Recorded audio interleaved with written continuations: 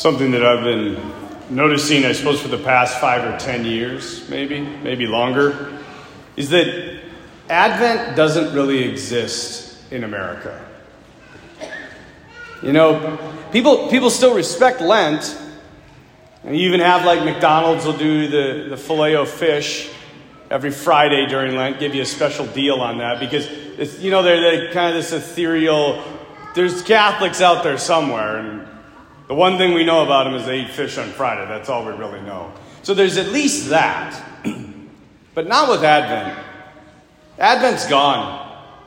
Even Catholics, if you think about this, even Catholics really don't observe Advent anymore. And I think it's partially because they don't know what it's about. And they don't really know what to do. Lent is easy, right? Just everything's terrible during Lent. You just give up happiness. And then when Easter comes around, it's like, yeah. But Advent, they're like, especially this year, it's like the shortest it can ever be. It's like 3 weeks. And I can almost guarantee I can prove to you that Advent doesn't exist for most Catholics. Because I would be willing to bet, you don't have to shake your heads, raise your hands, anything like that. I would be willing to bet that most of you have some sort of Christmas decorations up already.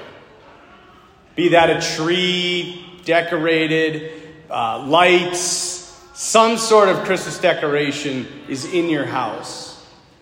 And if you don't, good on you.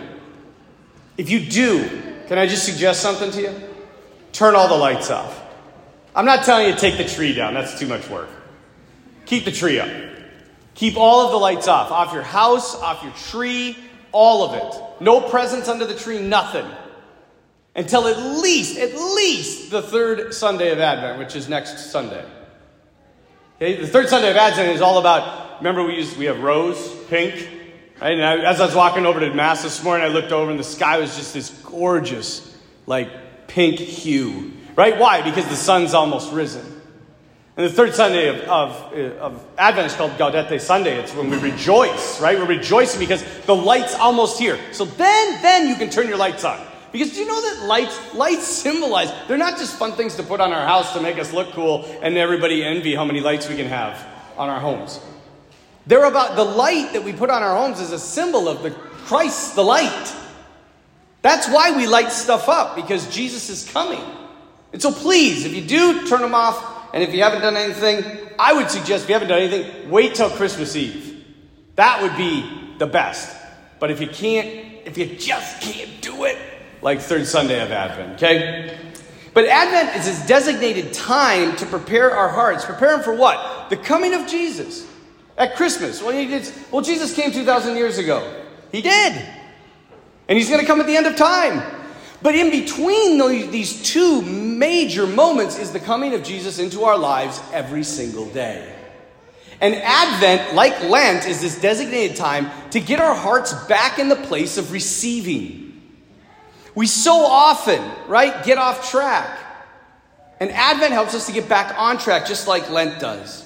And the readings this week, they're all about this anxious anticipation of the coming of Christ. And I would argue that should be our heart every day. Do we anxiously await his coming? Like John the Baptist is like, oh man, he's coming, man. When he comes, it's going to be awesome. Right? And he's like getting everybody fired up for it. He is waiting in anxious anticipation. The prophet Isaiah, waiting in anxious anticipation, saying the Messiah is going to come. And when it does, it's going to change everything. And like John the Baptist, like the prophets, you and I ought to be waiting like that every single day.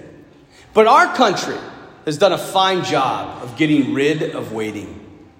And I would argue that Amazon gets first place ribbon for this.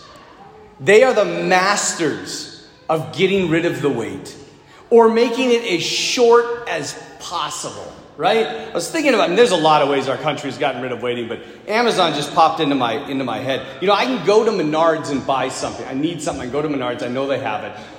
But I am so lazy that I will get on Amazon and I'll order it from them, knowing two wonderful things. Number 3, actually, 1, I'm going to get it cheaper. 2, it's going to be at my front door in 2 days. And 3, if I don't like it, they'll take it back for free. They've killed the process of like going out and actually purchasing something. One click. You remember they started one click. Like, we're so lazy we can't even enter our credit card information anymore. So when we buy something, we just click and it's done. They take care of everything else. There is no more waiting in line. It's incredible how fast they've sped things up. Prime Video is another one that, you remember when you had to, I might be dating myself a little bit, but you guys remember Blockbuster Video? Right? And you actually had to go down to the video store and like peruse back and forth until you got the thing that you wanted. And then you brought it home and you were all excited and you put it in and some jerk wasn't kind and didn't rewind. You remember that campaign? And so you got to sit there and you're like, oh, and you just hit rewind and stand there and just wait until it was done. And then you'd watch your movie, and at the end, if you were kind, you would rewind before you returned it back to the store before you got charged late fees. I know, it's crazy back then. Now we have whatever we want at our fingertips. I mean, you just click and you got a movie. And you know what else I've noticed is that they can actually, based on this whole system they set up, they can charge you more and you'll pay it because you don't have to go down to the movie store. So the other night I was watching a movie. My dad came over. We had a nice little supper and we were watching a movie. We were going through it. I've been watching a series of movies for my class because I'm trying to pick the best movie that kind of encaptures feminism, right? I got the masculine movie, and we're watching Braveheart. That's a no-brainer. But for the women, so I've been watching all these different movies. And so, you know, it has like you can rent or buy. And then sometimes you click on a movie and it just says buy. You don't have the option to rent. And maybe I'm just not smart enough to figure that out. But I was sitting there and I'm like, should I buy it? Should I not? And I was like, whatever. Much to my father's disapproval, I bought it, right? And then like 2 weeks later, my credit card bill comes in the mail and I look at it and I was like, did I really spend $20 on the live action Beauty and the Beast? And I did. In fact, I really did do that. It was incredible. But I've also noticed that waiting, if it's done right, it can actually increase joy and excitement within your life. Because the more you wait for something, when it does arrive, the excitement is that much greater. This is part of the reason I hate social media. Because if I haven't seen somebody for 10 years, when they show up, if I'm watching their social media feed, I know everything that's happened in their life in the last 10 years. But if I don't, when they show up, I can actually be like, hey, how's it going? Like, tell me about life. And we can have like an actual conversation. Do you remember those too?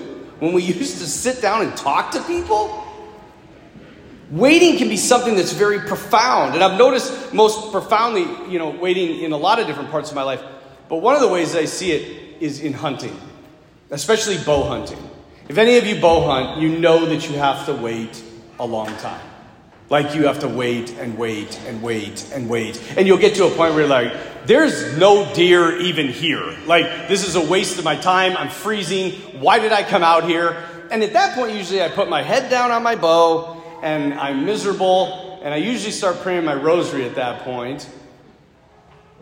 And then they're there. And it's too late. Because I look up, the deer sees me, they're gone. I don't have my bow ready, I have nothing ready. And I miss it.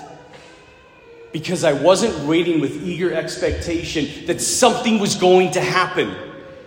I didn't believe anything was going to happen. And because of it, I missed the moment. And I would argue, you guys, that is a lot like the spiritual life. And we miss so much, mainly, I think, because we don't believe. We don't have any type of, expectation that God's going to do something. Did you come here expecting God to do something? Did you come here with something that you want God to do for you? And here's the other thing. The other thing I've noticed, we never practice. I've missed a lot of shots in my life, and it's mainly because I don't practice. And we miss a lot of things in our lives because we fail to practice receiving God And what we call that is prayer. We don't pray. And because of that, we miss him all the time. And then we get upset for God for not doing anything in our lives. And yet we don't expect anything from him. We don't talk to him. And then we blame him for when things go bad. I was thinking about this receiving, missing God, not receiving him. And the reason I got thinking about it is on my birthday this year, November 11th, there was a game, college football game in Clemson. Was playing. I don't remember who they were playing, but Tyler Brown made this insane catch. It was incredible. You can watch it. He is in the end zone and he's one-handed reaching back and grabs it and pulls it. And everybody's like, that was the most amazing catch. And it got some publicity, but what it did is it brought back this other catch that everybody, I think, that watched football remembers. They call it the greatest catch of all time. The one who made it, Odell Beckham Jr. Against the Cowboys in 2014, he was playing for the New York Giants. It is literally incredible. Like, the Amazon probability on this thing was 2%. He is leaning back. He has these three fingers are touching the tip of the football. He's bent because the cornerback is hitting him in the back, and he's leaning back, and he somehow manages to catch the ball with three fingers and pull it in for a touchdown. They still say that there has never been a greater catch. And I got on a rabbit hole with this whole thing. And I started to study Odell Beckham Jr. That catch didn't happen by chance. It wasn't just he just got lucky and he was a decent receiver. Odell Beckham Jr., when he was first starting in the NFL, his buddy from college, Jarvis Landry, these two decided, they said, if you want to make the greatest catches of all time, you got to be able to do it one-handed. Because that would be the most epic thing. And so you know what they did? There is video of this. Odell Beckham Jr. is laying on the ground. They would go into the training facility late at night when everybody was in bed from 10 to midnight, and they would lay on the ground, and they would use the football throwing machine and they would put it at 25 miles an hour. They are whizzing balls, right? And Odell Beckham Jr. is laying on the ground with his hands at his side. And Jarvis Landry would launch one, and he'd just, boom, catch it. Boom, catch it. And he would do it with both hands, with his left and his right. It is insane to watch. And so you know what he was thinking? Here's what was going through his mind. He expected that this is probably one of the problems with wide receivers in the NFL. They think they can do anything, right? But they have high expectations of themselves, that they can make incredible grabs. They practice relentlessly, and they believe that it can happen. Everybody said that the catch that Odell Beckham Jr. made was impossible until what? It was possible. And that, you guys, I would suggest can happen with us. You see, when his time came for the catch, it wasn't just luck. He had prepared for the moment. And when the moment came, he was ready and did the impossible. You have to believe something is going to happen.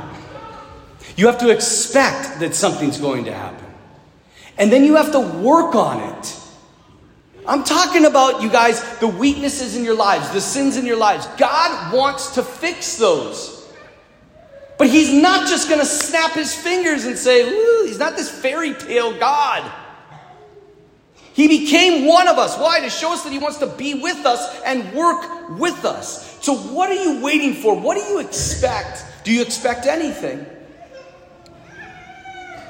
Because if you don't expect anything's going to happen, it never will. It never will. Because it's what's happening in the gospel today. People are coming to John the Baptist. They're expecting to change. They want to be different. That's why they go out for the baptism. And John says, listen, what I want, what you want, I can't give. But don't worry. There is one coming after me.